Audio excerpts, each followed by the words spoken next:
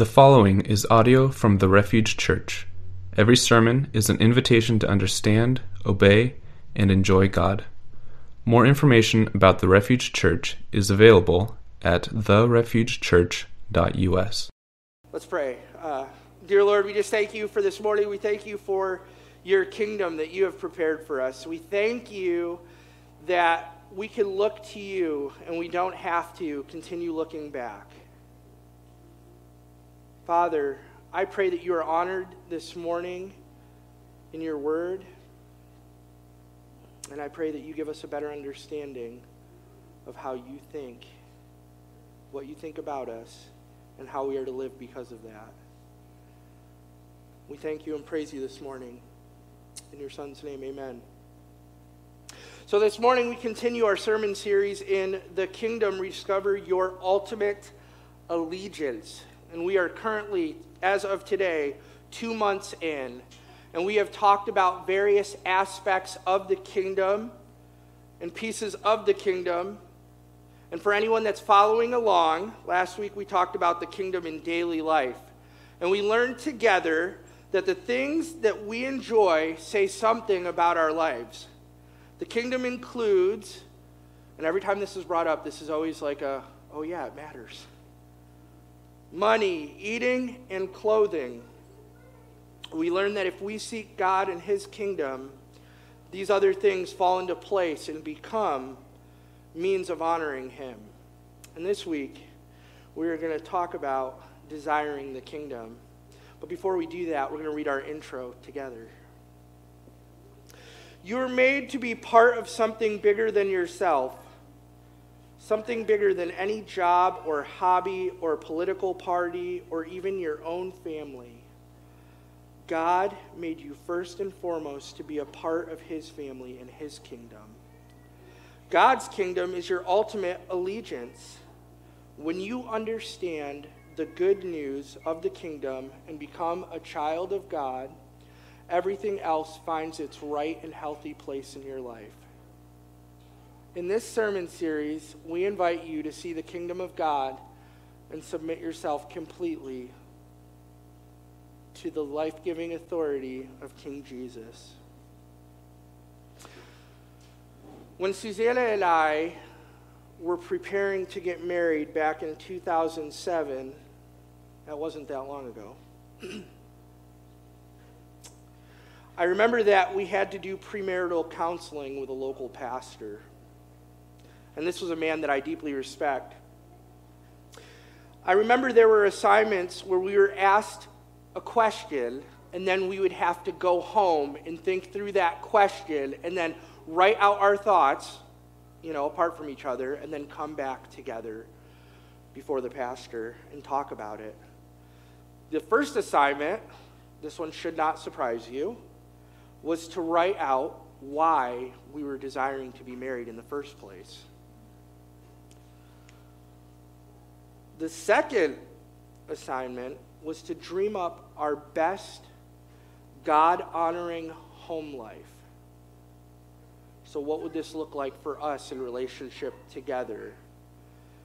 And then the next assignment was to go home and think through what it was we desired for our family, or what our desires for our future family would be like. Some of those things were for our children to love Jesus, to have regular family devotions, to take a regular family vacation together, to have family meals together. And as we laid out the trajectory of our family, these were the true desires of our heart. And I want you to hear this from me. In no way were we and are we perfect. And as these memories came back this week as I was preparing, I looked at Susanna and I said, we should probably sit down and talk about these things again and set out some new plans for our family as of where we are now. That's okay. That was some epic music for that moment. The idea that I wanted you to start thinking about this morning is desires. For some of us, desires for our family is what comes to mind because we have little children. And for others of us, It might be where you live in beautifying your local area. And maybe even for others, it's how you're going to spend your retirement now that you do not work. But what I want you to think about is, what is it in life that you desire most?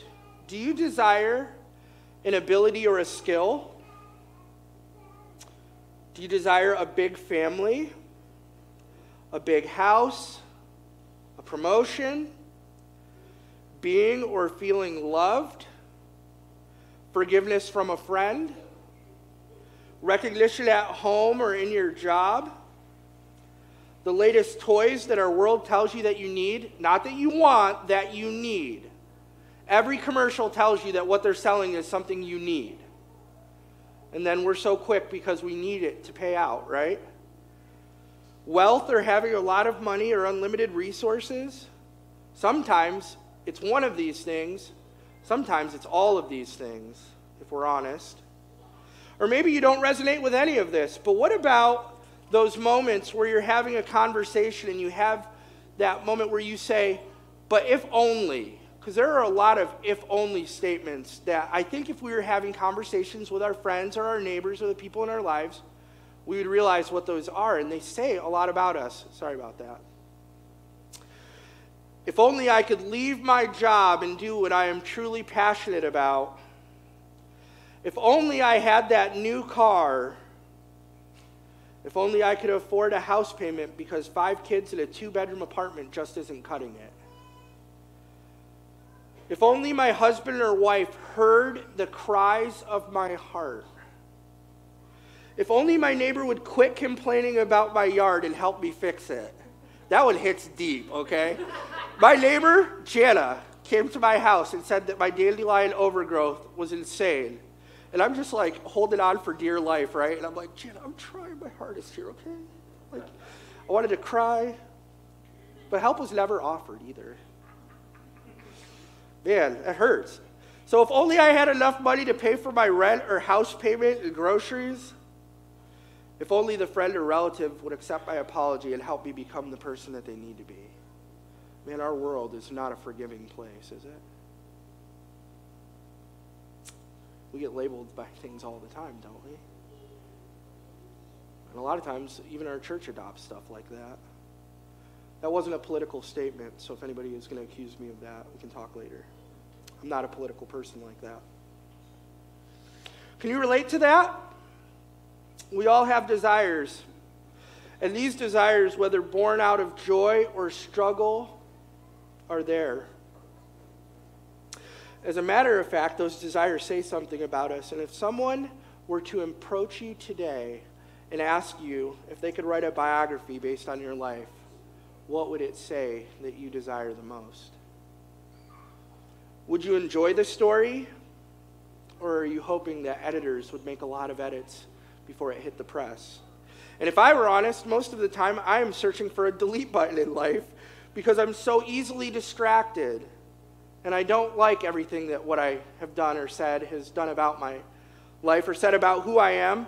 And I easily forget what's most important. And that's what we're going to talk about today in Desiring the Kingdom. So the big question that I want you to ask yourself this morning is, what does the biography of my life say about what I desire most? And then the big idea that our desires are best formed when we are focused on the kingdom and the King of the kingdom. Today we find ourselves in the New Testament, and we are specifically going to be looking at the book of Hebrews. I think if we pay attention to this passage here in Hebrews, that we will see what it looks like to truly desire the kingdom. So let's go ahead and take a look at it together. All these people, starting in verse 13, were still living by faith when they died. They did not receive the things promised. They only saw them and welcomed them from a distance, admitting that they were foreigners and strangers on earth. People who say such things show that they are looking for a country of their own. Isn't that cool? Let's look at 15. If they had been thinking of the country that they had left, they would have opportunity to return. And I don't talk about this in my sermon at all, but it just kind of reminded me about how the people when they were in Egypt were remembering their slavery. They were looking back. Wasn't that a hurdle or a hindrance to them moving forward? Okay, let's keep going. Instead, they were longing for a better country, a heavenly one. Therefore, God is not ashamed to be called their God, for he has prepared a city for them. And this whole passage just culminates or is brought together by verse 16. Instead, they were longing for a better country, a heavenly one. Therefore, God is not ashamed to be called their God, for he has prepared a city for them. And before we start looking at our big idea, I want to show you a few things to help you just really enjoy this passage, because we have 3 really powerful verses, and they actually say quite a bit. The first thing I want to point out is that in this passage, it says all these people were still living by faith when they died. They did not receive the things promised. They only saw them and welcomed them from a distance, admitting that they were foreigners and strangers on earth. And the first thing that I wanted you to think about was like, who are these people? Right? And if you were to look through Hebrews 11, this is what we call the Hall of Faith, right? We see Abel and Enoch and Rahab and Noah and Abraham and Sarah and Isaac and Jacob, and the list goes on, right? It's kind of a motley crew of different people, different circumstances and different stories, yet they all had something in common. And what was that? These people were living by faith. So as a matter of fact, before each of their names is mentioned in this chapter, it says by faith. However, we need to know what faith means here. If you were to jump up to this same chapter to verse 1, we get a slightly better definition, because it says, now faith is being sure of what we hope for and certain of what we do not see. And I think out of context, someone could read Hebrews 11:1 and say, yup, there are a lot of things that we put our faith in. We hope for a lot of things that we don't see, right? Because there's a lot of things that we're waiting to be actualized. However, let's stay in Hebrews, and let's flip over to Hebrews 3:6, because I think this helps us in our understanding of what it's talking about. It says, but Christ is faithful as the Son over God's house, and we are his house if indeed we hold firmly to our confidence in the hope in which we glory. This here says, but Christ is faithful as a son over God's house, and we are his house if we hold on to our courage and the hope of which we boast. So that's what the translation I have renders. So what is the courage and hope of which we boast? It's Christ living inside of us being his house. It's our faith in God through Jesus, that he died and rose and secured our eternity. It's this promise that we received. Now this can seem a little awkward, because if we were to flip back to Hebrews 11 and we look through that hall of faith again, we're going to say there's something that stands out to all of us. And that is that none of those people were alive for when Jesus came in the flesh and dwelt among us. So what I didn't just say was that Jesus wasn't alive, because he was there from the beginning. So I don't want anyone to leave here and think that his birth was the start of his life. His life had started at the beginning with God. Okay? The second part of that I want you to notice is that these people were living by faith. So these people died in their faith. They were sure of the promise that God had given them, and they welcomed the promise from a distance, but had not considered themselves residents of earth. How did they welcome the promise from a distance? By faith. It's this incredible idea that they hadn't experienced what they were desiring most, but they had faith that God would fulfill that promise, and they would experience the joy of the kingdom.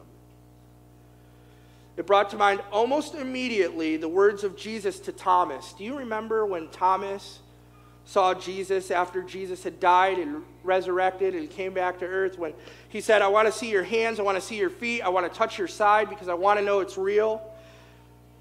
And of course he believed after he did that, right? Because he didn't have anything else he could do but believe. But how does Jesus respond to him? And this is what I think. This is similar, right? It says, Jesus says, because you have seen me, you have believed. But blessed are those who have not seen and yet have believed. It's that faith. Incredible.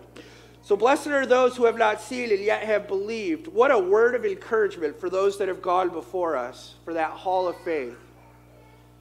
So let's look at the big idea now, and we're going to kind of bullet point through a few things. Our desires are best formed when we are focused on the kingdom and the King of the kingdom. The first thing I want you to think of today when you think of desiring the kingdom is that true longing requires faith. What is longing?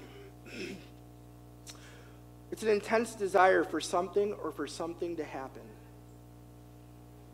I think a lot of times, if you're like me, the idea of longing seems laborious and scary. Did I say that word right? Laborious? Why? Because we realize that what we are hoping for more often than not doesn't happen overnight. There will probably be some waiting required.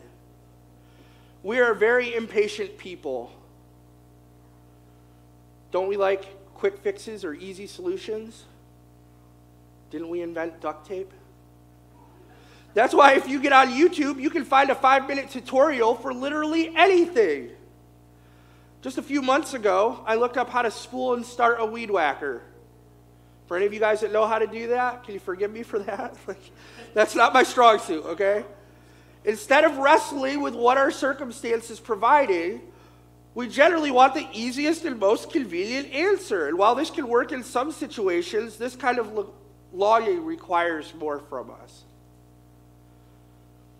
What we learn from these verses is that longing requires faith. For example, the story of Abraham. If you remember Abraham, he's the father of our faith. His story requires faith. God appears to Abraham. Abraham, more than likely, was in the thick of idol worship as his father was in the land of Ur of the Chaldees. However, God appears to Abraham and tells him that he has a plan for him. God tells Abraham that he is Abraham's God and that he was going to bring him out of the land of his ancestors and place him in a new land. A land that is specifically for him and his descendants. Not only was he going to give him a new land, but he was going to make his descendants as numerous as the stars in the sky and the sand on the seashore. That's the end of the story, right? Absolutely not. It wasn't a short tutorial. So there was even a stop along the way. If you remember, they spent an entire year in Haran before they made it to the promised land. Now, what do you think Abraham did in that year? A year is a long time. We don't think it is because we're like a whole year flies by fast, but it really is. It's a lot of days. What do you think his thoughts might have been? You think he thinks like we would have thought? Is this still part of your plan? Where are you taking me? He didn't know where he was going. How come my son hasn't been born to me yet? Is this promise still worth following? I need to send out a lifeline. That would be us today. We need to phone a friend. We need to text somebody. We need to reach out, right?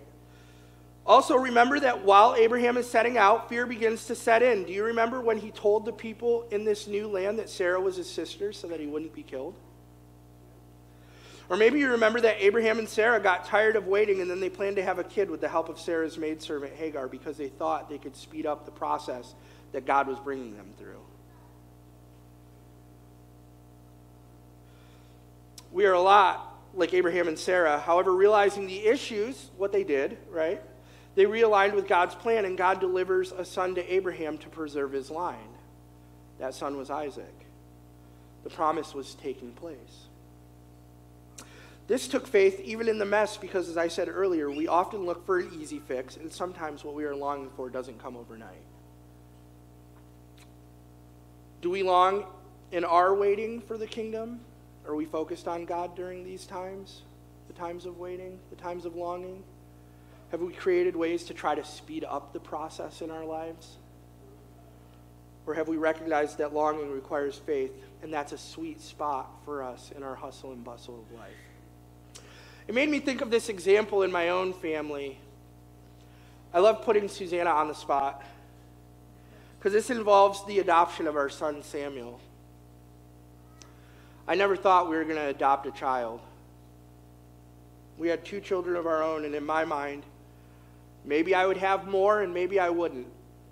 It wasn't pressing, nor was it at the top of my agenda. I was content in the life that I was living. However, 2 people approached my wife about their child staying with us because they wanted him to be safe. I wasn't completely on board at this point. My thoughts were, sure, for a few months he'll stay with us, and then when you guys are stable, you'll take him back.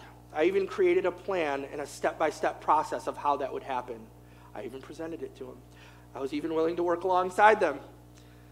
But my wife, a woman of serious prayer, she has always been a person of prayer. Okay, that is something I can always say about my wife that I'm proud of. There's a lot of things I'm proud of, but that is one thing that I can remember off the top of my head from the moment I've met her, that she's always been a person of prayer. She came to me one night and said, I believe God wants us to adopt this child. I told her, no, I don't think so. That's not how this works. I tossed out this idea time and time again to her, and she even started to feel as though I wasn't hearing from God, or maybe she wasn't hearing from God. It actually hurt her that I wouldn't listen. On top of my wife's thoughts, Samuel was actually in the care of another woman at this time who had legal papers saying that she was his guardian. He was in a less than ideal situation as there was some domestic stuff going on in that home. There were so many obstacles that in my mind this door was shut. Susanna, however, was confident. So she trusted what God was saying and she kept praying about it. We'll come to find out the documents that this lady had were not fully filled out correctly. She was also making it impossible for his biological parents to see him, so we decided to go and inquire on it. By the end of that week, a judge had placed this child in our care, a 7-day time period. Isn't that insane? He had a different guardian. That was incredible to me. That's really insane. In my mind, we were going to care for this child, and still we're going to give him back. That's the plan. It's not to keep the child.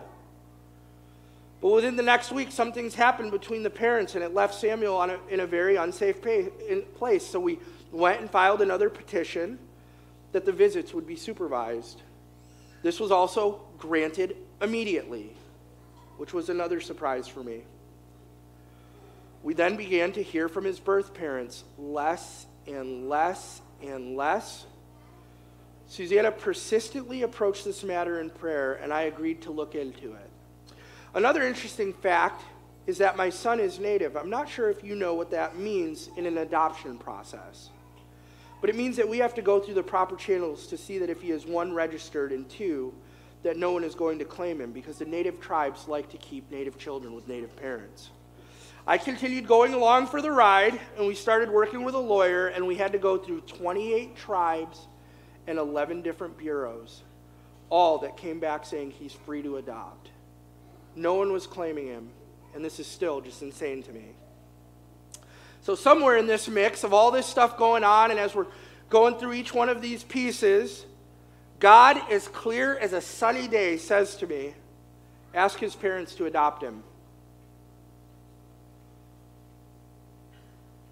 I was like, what? So my wife had been longing for several years, and when the pandemic hit, our lawyers became almost non-existent. So I reached out, and after weeks of communication, both parents signed over their rights. Now what do? A lady comes to our house and visits, asks us a few questions, and we were really stressing about it. And then as we were finishing up this meeting, she says to me, now we just need to get you in front of a judge, make sure you know what you're doing, and you guys will adopt him. That's the last step.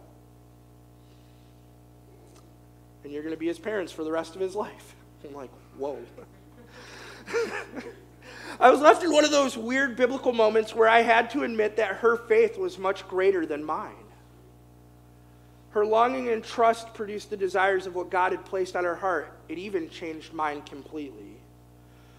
In many ways, this should be our approach to our desire of the kingdom, because that's a promise that he's given us, and we should hold to the truth of that and continue to seek after that, to long for it, to desire it, even if it seems like it's so far away.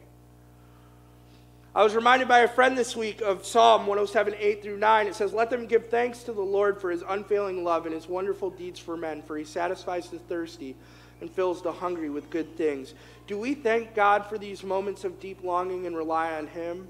Does our trust weaken, or do we continue to seek?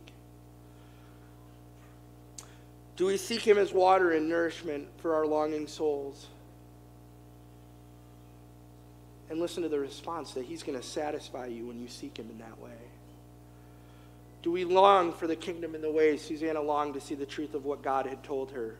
I thought she was crazy. Does our longing for the kingdom develop into a deep praying faith, trusting God and his promise for our future? Something remarkable about Abraham's story is that he didn't live to receive the promise, but confidently longed in great faith that it would become true.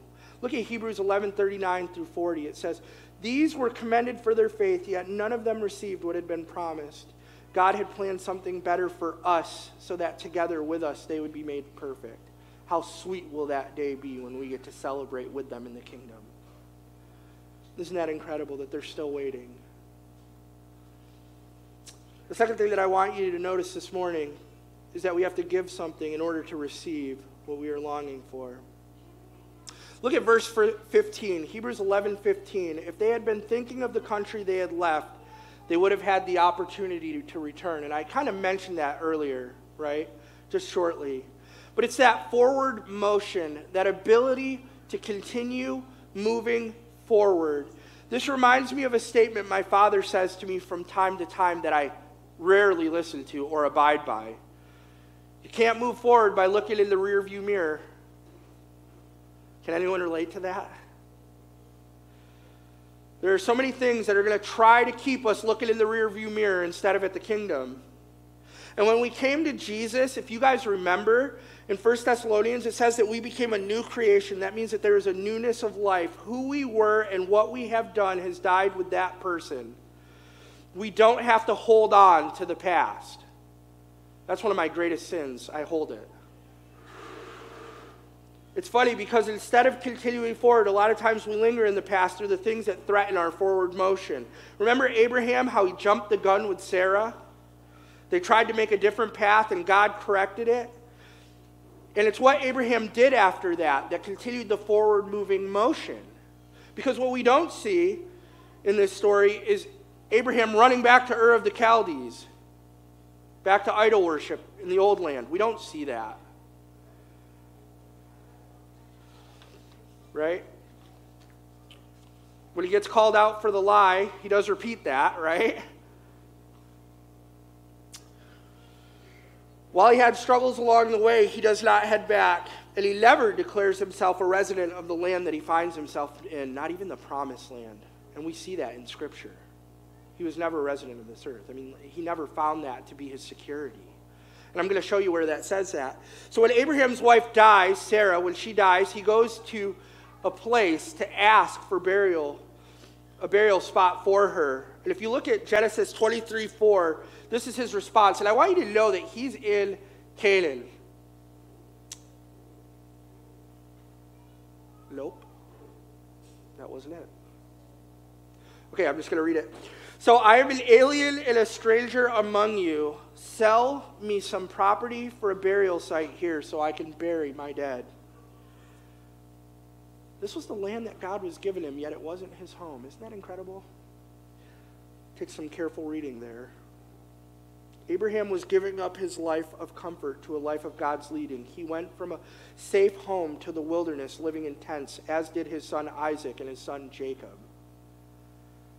It was Abraham's hope that by going to that tent, that one day he would trade that in for permanent dwelling in the kingdom.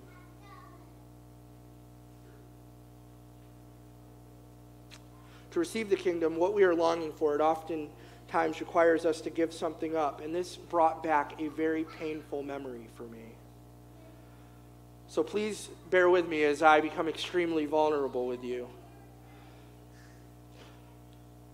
I used to book concerts as a local promoter. And this is a person who puts together lineups and then creates an event and flyers to promote their event. I was pretty successful over a period of 10 years by music standards. I had probably booked over 1,000 concerts all over our city and even some outside in Pierce County. That's not an exaggeration. I could probably give you an exact count if I went and counted flyers. I worked with bands on record labels, on shows in Washington. I routed tours for bands as they traveled nationally, and I even worked with several international bands that came through here and played in our state. The bands I worked with represented countries ranging from Austria, Australia, Brazil, England, Canada, Italy, Japan, Mexico, Singapore, South Korea, and Sweden. I'm actually thanked in several bands' albums that are on record labels that you could find at like Hot Topic or even in FYE. In the underground music scene, my name was fairly sizable, and anyone knew who I was. I was the guy that got the pat on the back, and I was their boy Jacob, who booked in Washington. Anyone who is anyone played for me. I'd gotten good at. My identity was so wrapped up in it. It would take me 5 minutes to put a show together. I started to believe that that was who I was and that I was going to go to the top. I wanted the accolades. I wanted to be important. I wanted the acceptance. I wanted to be the guy of every person. However, while I was climbing these steps, just like Abraham and Sarah, I was forging my own path and trying to do it my way. My ego kept growing. Also growing was pain and tension at home. This is vulnerable, guys. My wife felt neglected. My children wondered why I couldn't just stay home, and God sometimes felt more like an add-on than my God. And then the pandemic hit. God used the pandemic to save my world. The pandemic closed music venues. When music venues closed, God slowed me down and He showed me who He wanted to be and who I had made myself in my own power.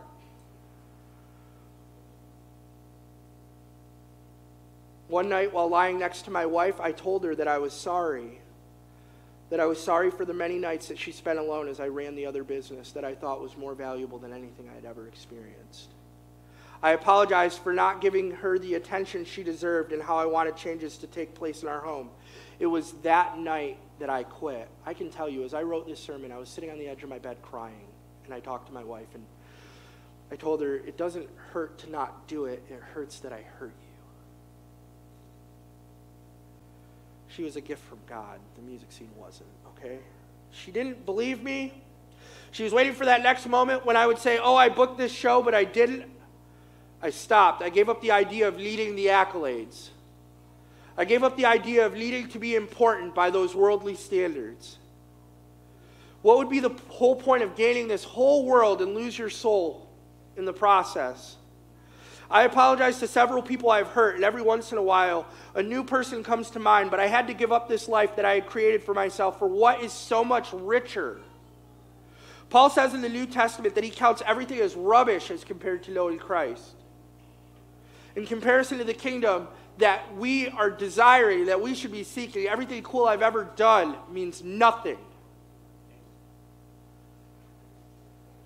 What I needed to do was to return to a longing that required faith and to give up anything that was going to keep me from desiring the kingdom that God has in store for me. We can't move forward by looking back. Yes, I lost sight of what I was doing, but when I saw Christ for who He was and what I placed in front of Him, I was able to say, I don't care about any of those things. I just want you, and I want your kingdom, Jesus. That's what I want. And that's what we all should want. It's been over a year now since I retired booking, for those that didn't know. I've made great strides in not being addicted to my phone. I'm present in more conversations. Scarlett told Susanna the other night that I really started to notice her. I have family movie nights. I play games with my kids. I go to bed more often than not with my wife. I go on spontaneous dates. Even crazier was that Susanna had begun working at a salon because she wanted to go back to work, and that job and my job at Coffee Oasis make more than my job in the music scene did together. This isn't to point out monetary value. It's pointing out that I never would have kept moving forward if I wasn't willing to give up what was keeping me from the kingdom. What did I lose? Nothing. I lost nothing. My joy is finally restored to the kingdom. Has God called you like Abraham to give up your comfort in order to receive the kingdom that he has created for you? Have you noticed, like I did, that there are things that are trying to block your view of the kingdom and what God values? If so, there's hope for you today. Identify those things and give them up for the ultimate value that you will only find in this permanent kingdom that God has for you. The better kingdom, the one that satisfies with no easy solutions, with no easy answer, the one worth placing your faith in and longing for. All right, our last point. It's this.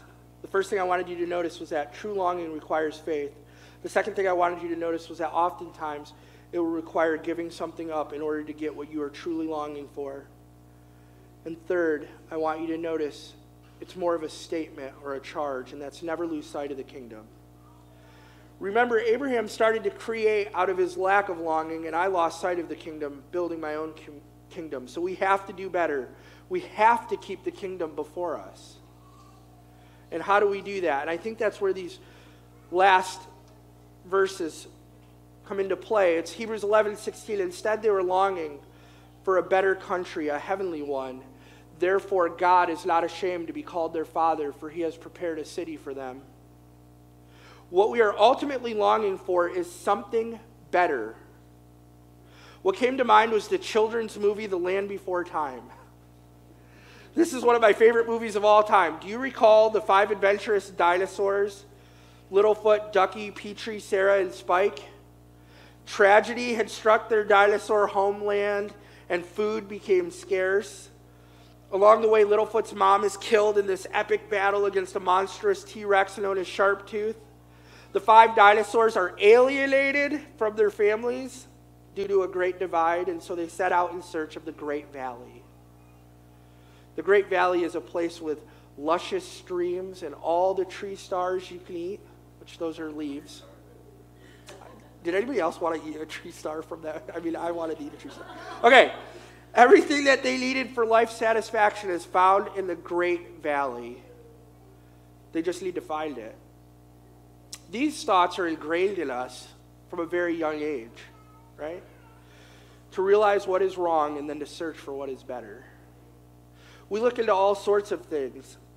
Affordability, when we're looking for a place to settle or to call our own, right? Affordability, closeness to resources, what gas stations and stores are near us. Clean and quiet environments, good local political systems, land to enjoy with our spouse and children, local offerings and programs to be a part of, nearby schools with quality education programs. We long for what's better, so we are constantly on a quest like those 5 adventurous dinosaurs, right? Looking for what gives us the satisfaction of our lives. However, while all these things are great and wonderful, and we receive much joy from most of the things that we're seeking, they come from this even greater longing of a kingdom that doesn't need to be better because it is better. The kingdom we are ultimately longing for is a kingdom that cannot fade away or wither, that doesn't require us to live in tents, but has walls and foundations that are set because the builder knows exactly what we need and the amount that is needed for our dwelling. In my study of this passage, it was brought to my attention that I had preached on something similar before, and that was this coming kingdom, and it gave me quite a reminder of what we truly are longing for. It's the same thing that drove Abraham into a tent, the idea that one day he could throw away this tent for permanent dwelling. The reason Abraham was never completely settled here on earth is because it says in Hebrews 11:10, for he was looking forward to the city with foundations, whose architect and builder is God. He wanted the kingdom that God had made for him. And what does that kingdom look like? The kingdom worth longing for.